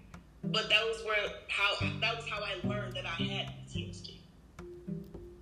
That's very powerful because a lot of that probably wouldn't have come out unless we had opened some of those doors, like with plant medicine, opening the doors with travel. Travel is a big trigger for old stuff to come up and out. Trapped emotions, trapped energies, inner child stuff. A lot of that. You did the work. You did the work. You know, all I can do is the best I can do as a Sherpa and as a mentor and a teacher and a guide. That's all I can do. And a Sherpa can do nothing if the person doesn't do it. Each person is doing their own work, and that's all you're required to do. Your work. And, you know, a guide can only guide. They can't do it. So all the credit when you stand at the top of your Everest is the I am presence as you, because you did the work. Therefore, you earned the prize. You know, I see a lot of people that back down. They get afraid. They meet their feelings and they run. They run. You didn't run. You handled it like a spiritual gangster. Thank you. I'm so grateful for the mystery school because you made sure we heard, face your fears, face your stuff. You are 100% responsible for your own life. So if you are not happy with your life, you have the power to change it. And for me, I don't know if everybody saw my post on my Facebook page under, I think it's called Miss Icy Kendrick, but I got to a point where, like, I've heard so many things over the years. I think I was 8 years old when I found out that, well, where my mother, my parents separated for the first time when I was 8 years old. And I was crying because I was such a huge daddy's girl. And she said, I don't even know why you're crying. He's not even your real father anyway. And I remember thinking, whoa, what a way to find out. Whoa. Yes.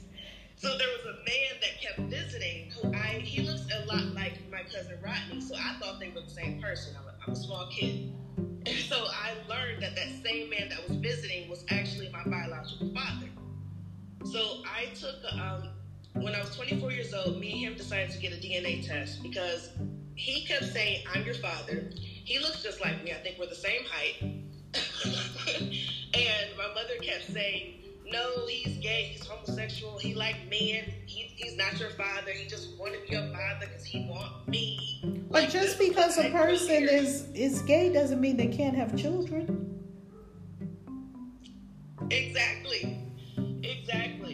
And to this day, she still says he's not my biological father. Although I've taken the DNA test, I've met my relatives, they're my family.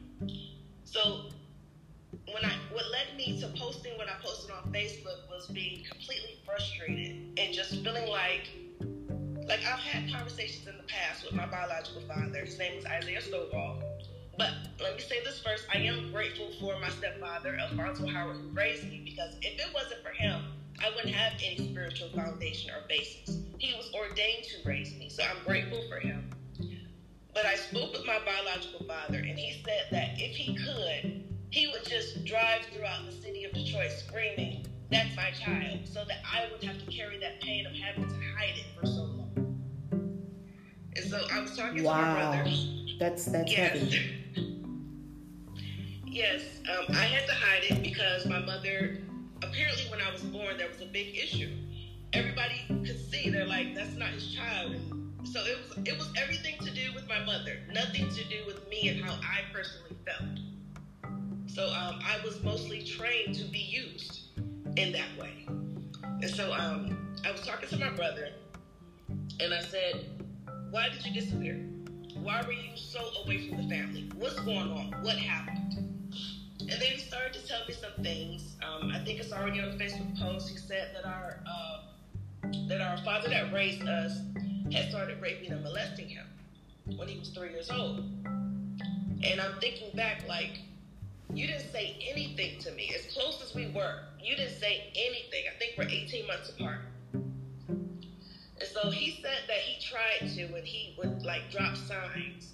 And then he said something, because I was trying to decide within myself, because my stepfather denies it. He says my brother's insane, he's schizophrenic, he's lying. You can't believe anything he says. But then again, this is my brother, the person that we're 18 months apart. We've been together all this time. What reason would he have to lie to me, especially to me?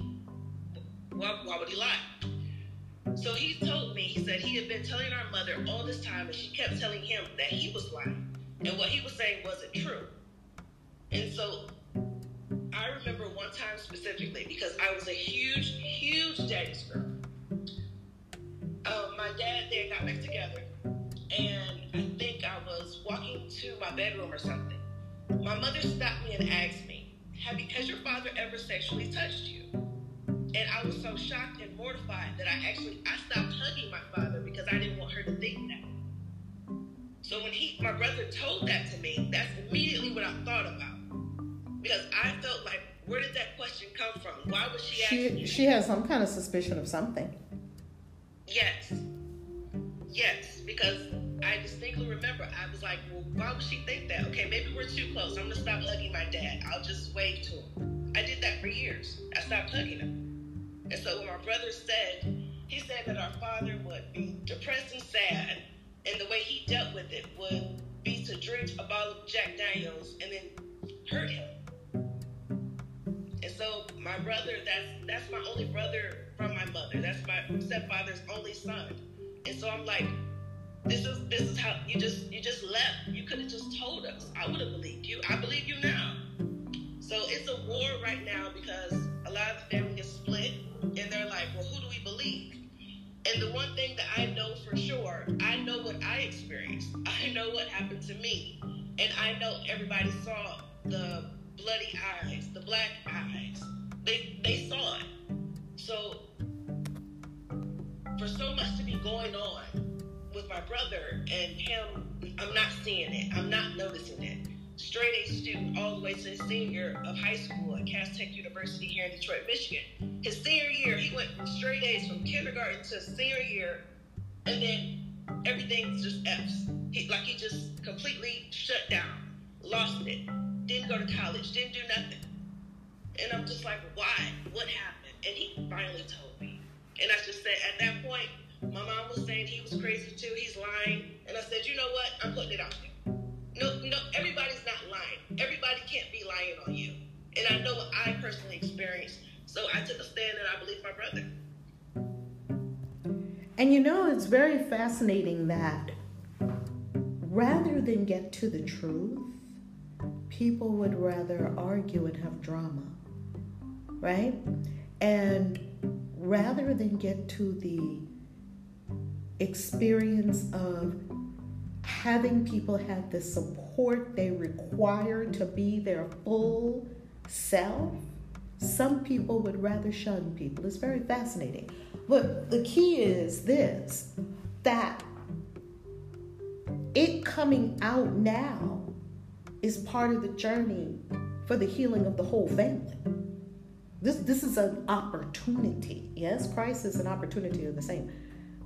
That this is an opportunity for the family to come together in love and find out what happened and support all the members. Obviously, if the stepfather did this, the stepfather needs help too.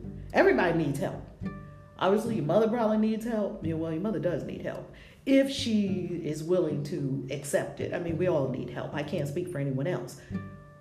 This is an opportunity to get it all straight, clean house. Because how many of us grew up in dark houses where all manner of darkness was going on that was never spoken of? So this is an opportunity. The universe is revealing things so that they can be cleaned up, addressed, so that people can get the support they require spiritually, mentally, emotionally, physically. Apparently, your mother, what kind of childhood did she have? I don't know. It must have probably been pretty hellacious for her to have been experiencing, for her to be engaging in what she was engaged in. And we don't know people's journeys, so we certainly can't speak for anyone. I do know this. I do know there's a solution, and that we can get to solutions for people rather than shaming people, ousting people, outcasting people. We can get to solutions. Amen. Yeah, let's get to the solution. Let's clean it up. Yeah. And there was also something that we learned within the mystery school. There's when we started to dive into A Course in Miracles, we talked about how, and I'm trying to think exactly how, I don't remember how it was worded, but it's basically where whatever trauma, the age you experience that trauma, within your own children, it will trigger the memory of that trauma. And so with my mother, I'm so grateful that she is in therapy right now. That's why I'm loving on her. Oh, that's beautiful. That's but beautiful. She is in therapy. I do know for a fact that at the age of 14 was what I went through with her. When she was 14, she was actually forced to go through a full abortion at that age. So she has her own traumas that I know trigger other things, and so she has a lot to heal and work through. And I personally feel like the more people are honest about what has happened or what needs to be healed, it can help other people to start having the same conversations and bring forth their healing. So I agree with everything you said, Reverend Valerie. This is such a tremendous journey of the soul that all of us are on. That's why the self-love is required. You must love yourself so much. Because this shit is hard. Cleaning up our stuff. Now, of course, we were innocent kids and all these things were unfolding. We weren't responsible for that. What you are responsible for as a 33-year-old, a 40-something-year-old, a 50 or 60, 70-year-old is the state of your consciousness now. That's what we must say. Okay, all these things happened, and they happened to many, many, many people. None of us are alone in our suffering. Unfortunately, this is a suffering planet. And we get to have compassion, deep love for self that would cause us to excavate these horrible feelings. They do have to come up and out. And most people are afraid of their feelings, so they won't let them come up and out. The way out is through. I haven't found another way. The way out is through. So if you cannot bring that stuff up, or if you're not in a safe space to do it, or you don't have the tools, or you don't have the support, get it. That's the most loving thing you could do. For a while, I was in spiritual community. I had a spiritual life coach, and I was in a program, and I was getting mental health counseling all at the same time. That's what I required. Get it? Whatever you require to be your fullest self, your best self, to ascend and be able to talk about these things now as Icy can talk about. She can talk about them. Why? Because she walked through them. Yea, though I walk through the valley of the shadow of death, I shall fear no evil, for thou art with me. Thy rod and thy staff, these comfort me. So there is no reason to be concerned walking through the valley of the shadow of death within your own consciousness. It says it's the valley of the shadow of death. It doesn't say it's death. It's their shadows. And we must go into the shadow and excavate and clear this. And I'm a master at that. Mystery school is, that's my jam. I love that. I love it. Continue, Icy. Yes, so right after right before we got to Peru, I actually got a brand new client who was actually a sex trauma therapist. I didn't know until after I got back from Peru that that's what she did. And I was just like, what? There goes the sex again. You can't get away from your destiny. You can't get away from your destiny. Yes, she's actually someone that goes and she does like annual speeches about sexual trauma. And so I was just thinking about the entire thing, like, wow, the name, the experiences, someone that specializes in it. So she's actually joined in with my book. She's helping put things into my book. She's working with me. So everything's just been taken off. Wow. What's next? Dangerous Pussy. Is this something that people can join as a program? So the book is coming, and then now you're a fully unleashed, realized being, a witch out of hiding. You were in the church. You're a natural medium and a powerful witch. We didn't talk a whole lot about the church aspect, which you've spoken of quite a bit in some of our rooms. How did you come out? How did you come out of hiding, being afraid of the family, taking a stand, and now you're out in the world doing your powerful witchcraft, magic? How did you do that? Well, you did prepare us after Peru. You said integration would take about 40 days, 45 days. I'm not going to lie, mine is still happening. So is mine. Peru is so mind-blowing. I'm like, okay, it was a lot. Yes, it was intense. It was a lot. I definitely got my intention was, I said I wanted change. And if I really look at all the things that I feared, this is what I'm doing exactly right now is the biggest thing I've ever feared, which was telling the truth about the hell I grew up in, the hell that I experienced that molded me to be the fierce goddess warrior that I am today. In fact, I've actually received some threats and messages like, you better not go in there saying this, you better not go in there saying that. And I said, oh, I guess that's what I'm about to do. All right then. You know, they're telling me not to say it, then that's the thing that I must say. Yeah. Yes. How do you muster the courage to walk this path? This path takes so much courage. This path takes a lot of courage, because especially for me, I'm a very experimental type of person, so I like to feel spirit, feel the experience, feel what I'm doing. If I don't feel passionate about it, I'm probably not going to do it very long because I am a Mars Sagittarius. We want the fun, okay? So once I got back, immediately everybody was just like, you got to stop everything. You have to quit this. You must come back to the church. Your soul's going to go to hell. Save your children. Give your children a chance. They're going to go to hell. And I'm just like, wow. And for the longest, I've just been, what am I going to do? As a mother, how is this going to impact my children? And I realized for 13 years, I've raised them by myself. I've raised them without friends or family. I've raised them to be critical, independent thinkers, somebody that understands that when you go to school, it's actually setting you up for how easy your job is going to be in the future. That's how I've raised my children. You know, they get bonus money for reading self-help books. They get bonus money for writing reports about it. It's just, once I got to the point of putting it out there on Facebook and saying, this is what happened, I was scared to death. I was terrified. I think I messaged you, Dr. B. Yeah, it takes a village, I tell you. You got to know you got your posse of some strong witches in your corner that'll be like, ain't a thing. Don't worry about the muggles, baby. Go right ahead and live your life. Yes. I was scared shitless, but I said, you know what? It is what it is. It is what it is. The worst that somebody can actually do is what? Stop talking to me.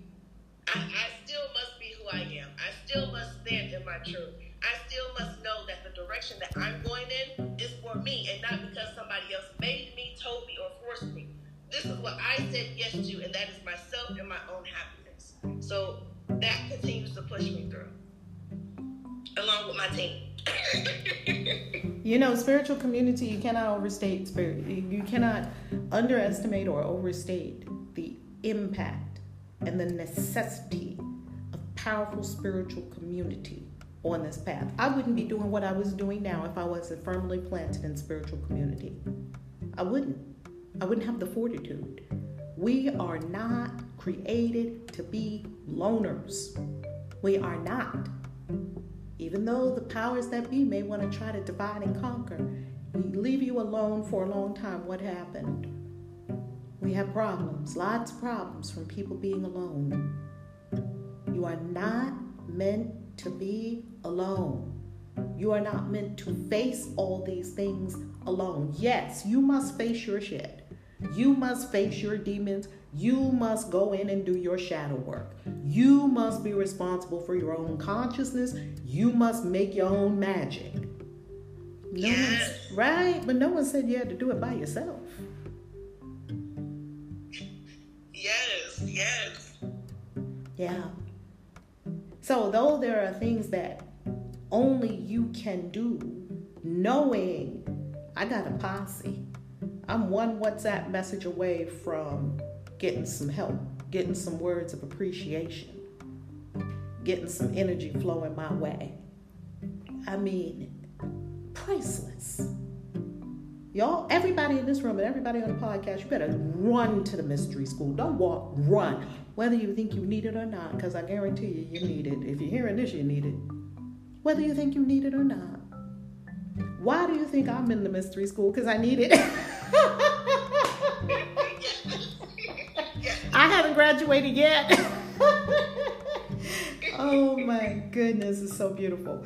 So I see, how can people get in contact with you? How can they find out about your deliciousness and receive your, this seems like powerful work for people, especially people that have any kind of sexual experience that was traumatic. It also seems like it's great for people that want to realize their full sexual potential, especially because if you grew up in a Christianity experience, you might have gotten some mixed messages around sex.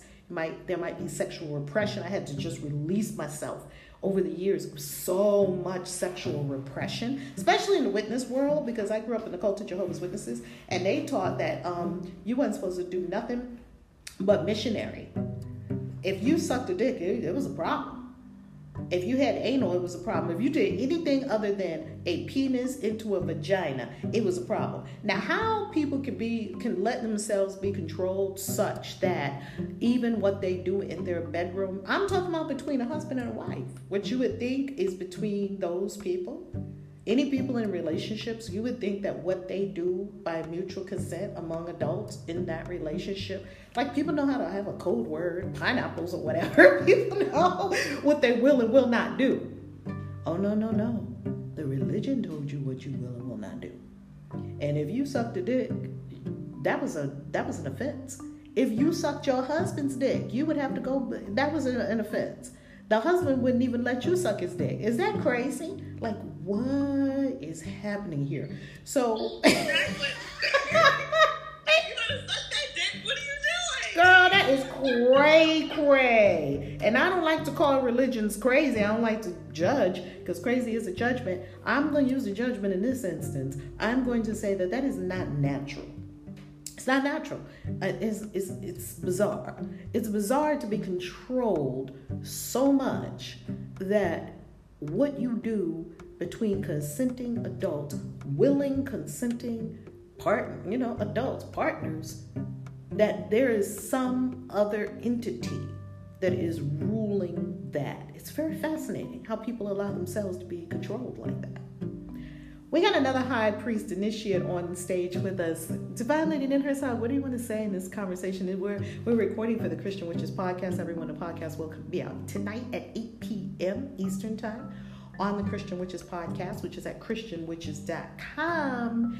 And tap on initiation to find out about this new group of witches that are coming in now for initiation, and tap on podcasts for the podcast, and tap on events for the rituals, so you can be with us in December next month. Well, not next month yet. Tomorrow's November 1st. It'll be next month. You'll be with us at our next retreat, and also tap on books so you can find out more about the books, and also go up to the top of this room and tap on the greenhouse. and be a member of the club. Divine Lady Nin Herzog, also known as Queen Vashti, High Priestess of the Temple of Ma'at in the Christian Witches Mystery School. How you loving? How you loving? I am loving so beautifully. I am so elated. I see congratulations. You did it, mama. You did it. I am so happy. I am so happy and elated that I was able to get into the room and experience this awesome revelation, this awesome coming out, this awesome releasing of your soul. You're a badass girl. Thank you. And I know excitement is judgment, but I'm so happy. And for your initiation in December, this is just an amazing unfolding. And I really just wanted to congratulate you on doing the work and absorbing all the valuable tools that we received during mystery school, during travel experiences, during experiencing the plant medicines, of which you were in a badass then as well, ayahuasca, temescal, and San Pedro at the same time. Like, you are doing the damn thing.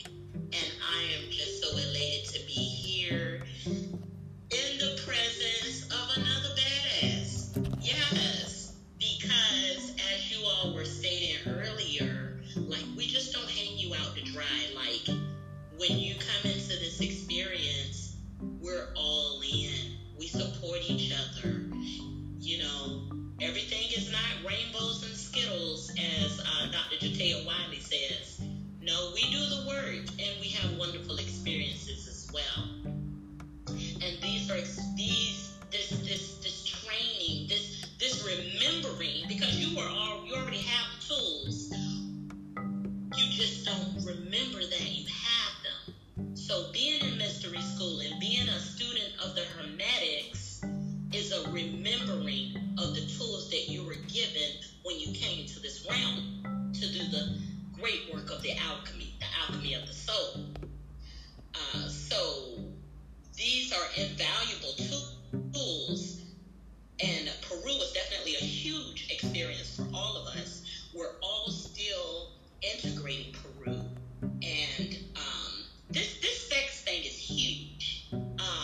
The abuse, just the different aspects of the abuse and the abuser. It just seems like so many people have had these experiences. And just recently, a couple of days ago, I had an experience, and I had to reach back and I had to grab those tools that we've been learning and remembering about, and I had to use those tools to be able to pick this whole experience apart. And when it was all said and done, it was my inner child crying out for help from a sexual experience. So this is all so amazing. I'm so glad to be here today, and I definitely thank Coach for all the work that she's doing on the planet. Man, I'm happy to be in this room. Yes. Wow, Queen Vashti, and you heard there the power. You can hear the ashe in her voice as she speaks. Queen Vashti, what happened in the room when you were in the room when Icy said dangerous pussy? What happened? Oh my goodness! It was like, Icy, really? We were all floored. Like, we were excited about it. We were like, oh my God, he's really gonna do it? Dangerous pussy. I mean, it was a grand moment, to be sure. It was a grand moment. And now y'all have tears coming to my eyes, because in what I do, I get to see flowers unfold. That's what I get to see. And I love you all so much because you let me in. You let me do what I do. You had to let it happen, right? You can't land here by accident. You know, I sit at retreats and I see people walk in one way and like, wow. And I see them go home a different way. And it's like, this is the most, there are no words for it. I have a front row seat to seeing people unfold their soul. Wow. It's an intimate front row seat. Like, I know some things that happen, you know, that we don't talk about in publicly with Icy and with Divinely Nirsak and with, like, what you hear is the part we're talking about. It's those silent battles that you don't hear about, the things that people deal with in their lives that they're not talking about, also publicly. And I watched Joel just go through so many battles, and he kept going. You know, I'm overwhelmed with joy. I'm overwhelmed with joy at your shining stars. No longer hiding, no broom closets around here. Out in the world doing big scary shit. Yeah, big girl draws on, big person draws on. Out in the world doing big scary shit. Dangerous pussy, Christian witches, all of that.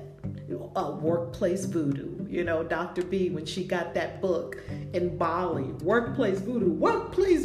Oh my God. Well, that is it. Weren't you the one that told her that, Queen Vashti? I think you were the one that said workplace voodoo. Was that you?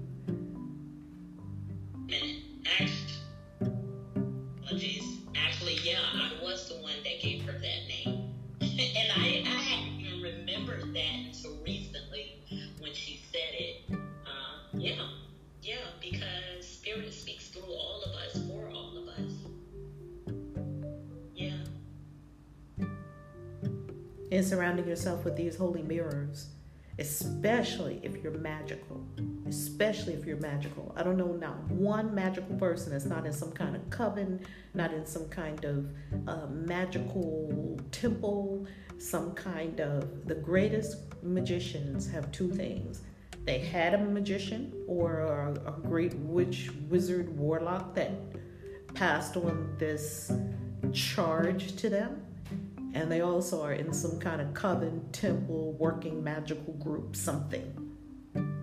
I don't know magical people that are good at what they do, that are just doing it by themselves. Yes, I know solo practitioners. I was a solo practitioner for a very, very long time. And I would even say that solo practitioners are still calling on some kind of group force because they're calling on the ancestors. They're calling on the angels. They're still not doing it by yourself. Even as a solo practitioner, you're still not operating by yourself. It's impossible to be by yourself in this universe, full of entities and beings. Iron sharpens iron. One badass sees another badass. I mean, you can't have the frequency has to match. And someone that's not on your frequency is not a good match to help you. That's going to assist you to your greatness, especially when you off in the bushes and you don't know which way it's up.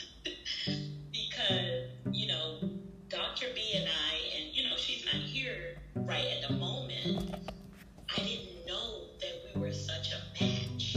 And we're such a mirror for each other. And she is my initiated sister, and we were initiated at the same time. She's Queen Hadassah, and I'm Queen Vashti. And the biblical story says we shared a husband. Of course, he was mine first. You had him first. Because when you're initiated into mystery school, not only do you get your robe, you also receive, your name, your new name, of course, a new name at initiation. And continue. And yes, so, we were initiated together, and Spirit has a way of bringing you to that person or connecting you with that being that is your exact match. I mean, we get on the phone together, and I'm, telling her why everything absolutely is wrong. Even as an initiated high priestess, why these things are like they are, and so did this, and so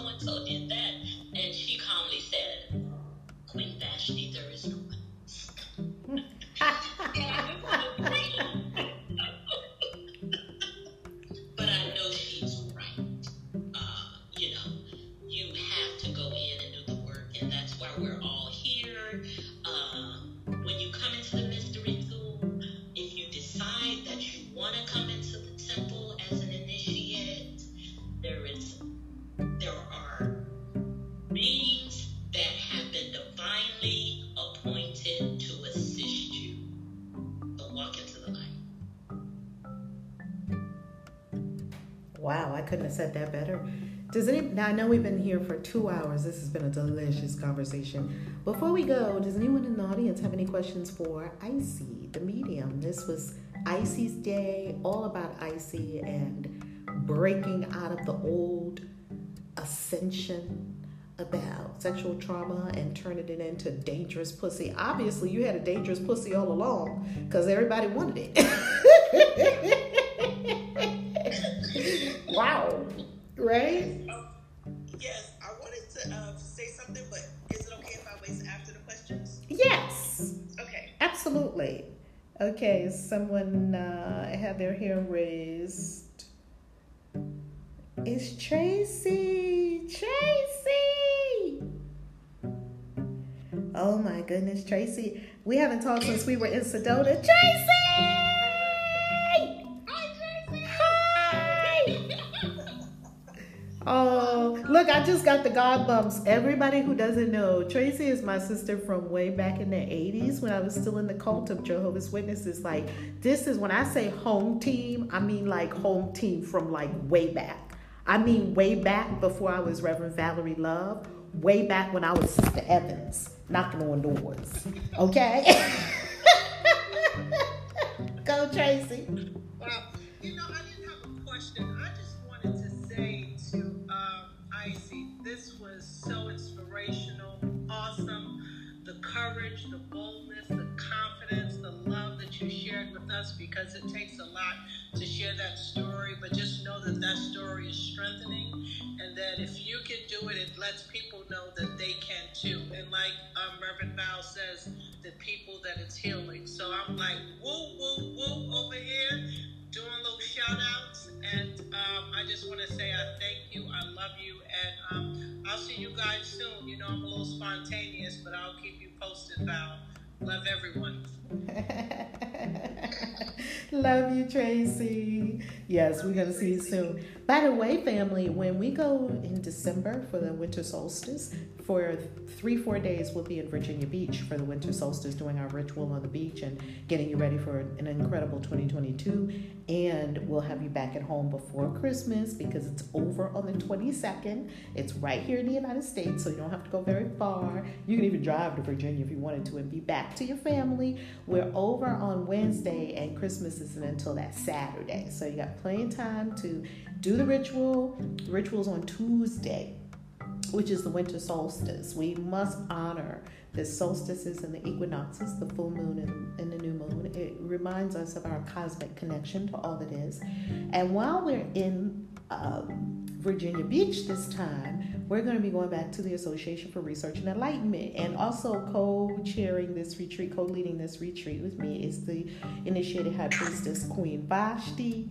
And her and Harmony is our person who takes care on our team of these incredible accommodations. So Harmony got us the incredible accommodations. For front, we're beachfront.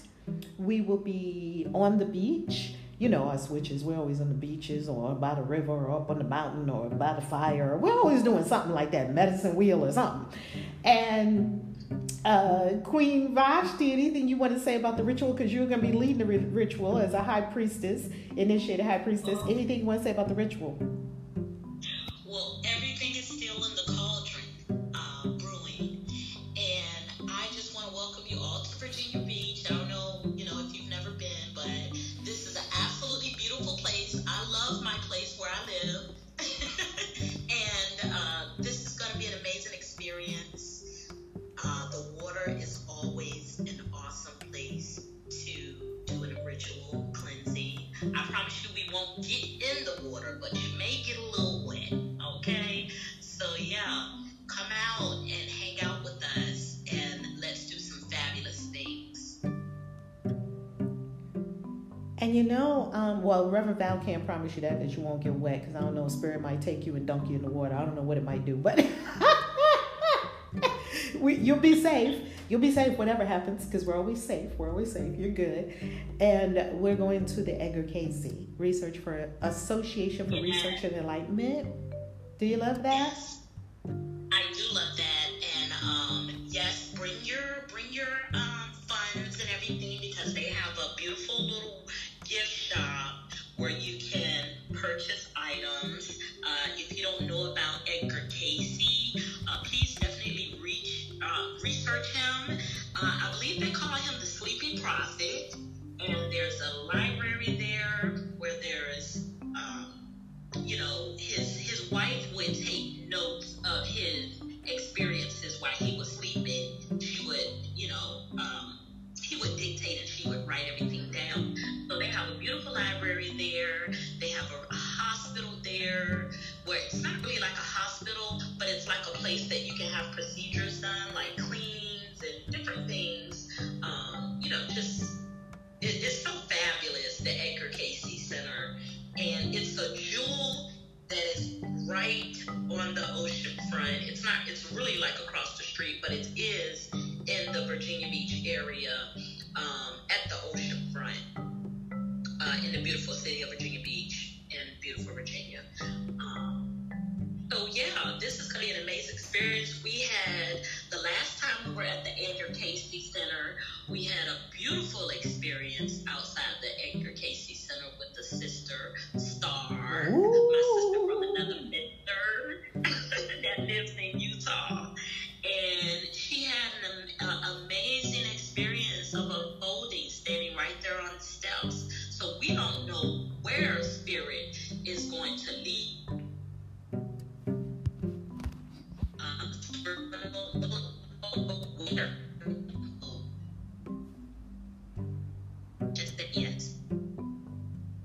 Just say yes. That's really all our job is to do. Yes. Say yes to whatever Spirit puts in front of you. Just say yes. And yes. I got to give it to all you brave souls on stage, because all you brave souls have said yes. Tracy also left her home, flew all the way out to Sedona, and it was questionable because it was work and not knowing what was going on with work, and it was the global experience that we were having in 2020, and she made it happen. And she came out there and hung in the community, in Sedona for those days for the Epic Manifestation Retreat. Tracy, we got that picture of us on climbing up the mountain, remember? I loved it. And I'm actually looking forward to it. I'm going to make that happen now.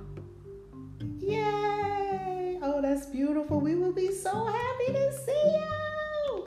Oh my goodness. And Tracy keeps it real, okay? Tracy is from New York. She is a straight up New Yorker. Keeps it real. What you see is what you get. Tracy is just real people, just real good people. My mom would call people like that salt of the earth, good people. So I'm so thankful for all of y'all. I don't know why I feel teary. I just do. It's Sunday Inspiration, and we're surrounded by love. We're surrounded by so many souls that love us and that we love them. It's nothing like community, nothing like high vibration community and magical community. Oh, game over. Right?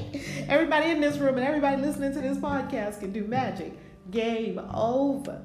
Thank you, Icy, so much. Icy, what's your website? We're going to link it in the show notes, too. We're going to link your stuff, all your good deliciousness in the show notes. What's your website? Thank you. My website is icythemedium.com. Actually, you'll be able to pre-order your tickets to go ahead and sign up for classes and the retreat for Dangerous Pussy at 9 p.m. Eastern Standard Time tonight. So you can book online, get your tickets at icythemedium.com. And thank you, everybody, for everything that you've said. Thank you for the support, love, and strength. I would have never, ever would have said I was brave, courageous, or bold. But you know what? I know without shadow of a doubt, that's a fact. Oh, it's a fact. Oh, it is a fact. You are a badass. That is a fact. We've seen it. Yep. So thank you all, because you've really changed my life. Not just my life, but my children's lives, and speaking it into existence, my family's life. So thank you. Thank you all.